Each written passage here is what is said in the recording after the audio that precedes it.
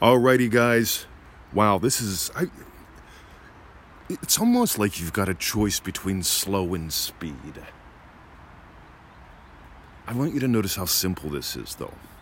So, I got up this morning, and God, it was like 4:15. I'll tell you why in a little bit. Because I normally sleep into about 5:30ish. But it was about 4:15 or so when I got up, and I went, and there's some coals in the fireplace, which always makes my morning, because it's so much easier to make a fire when there's some momentum going on. Hint, play with this stuff all the time, right?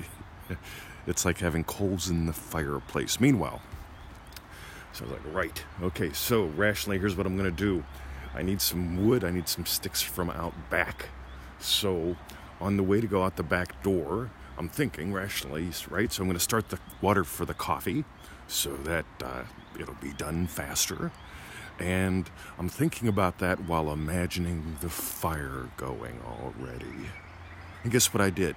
I walked right past the kettle, got the firewood, came back inside, looked at the kettle, and I thought, that's fascinating because, now listen to this, my rational plan that I figured out was to turn the kettle on first. But I walked right past it, got the firewood, came back in, saw the kettle on my way back to the fireplace, and I didn't turn it on. Because, I want you to get this, everything you do is driven by your imaginal acts. Everything. Neville says all that you do, all that befalls you. Yes, by the way, it's a little chilly outside. I can hear it in my voice. And so, as I'm waiting here for the sun to come up, I'm noticing again how fast this is.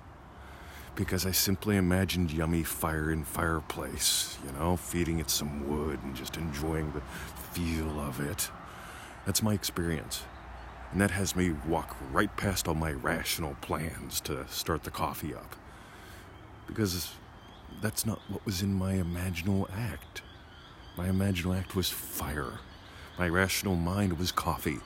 Guess what wins? So here's what I want you to do. What are you saying yes to? We put out a really cool little package. Yes, it's the Crass commercial. Say yes to it, by the way. If you go to freeneville.com and look in the secret stuff section, you got to scroll down a little bit. I know, such hard work.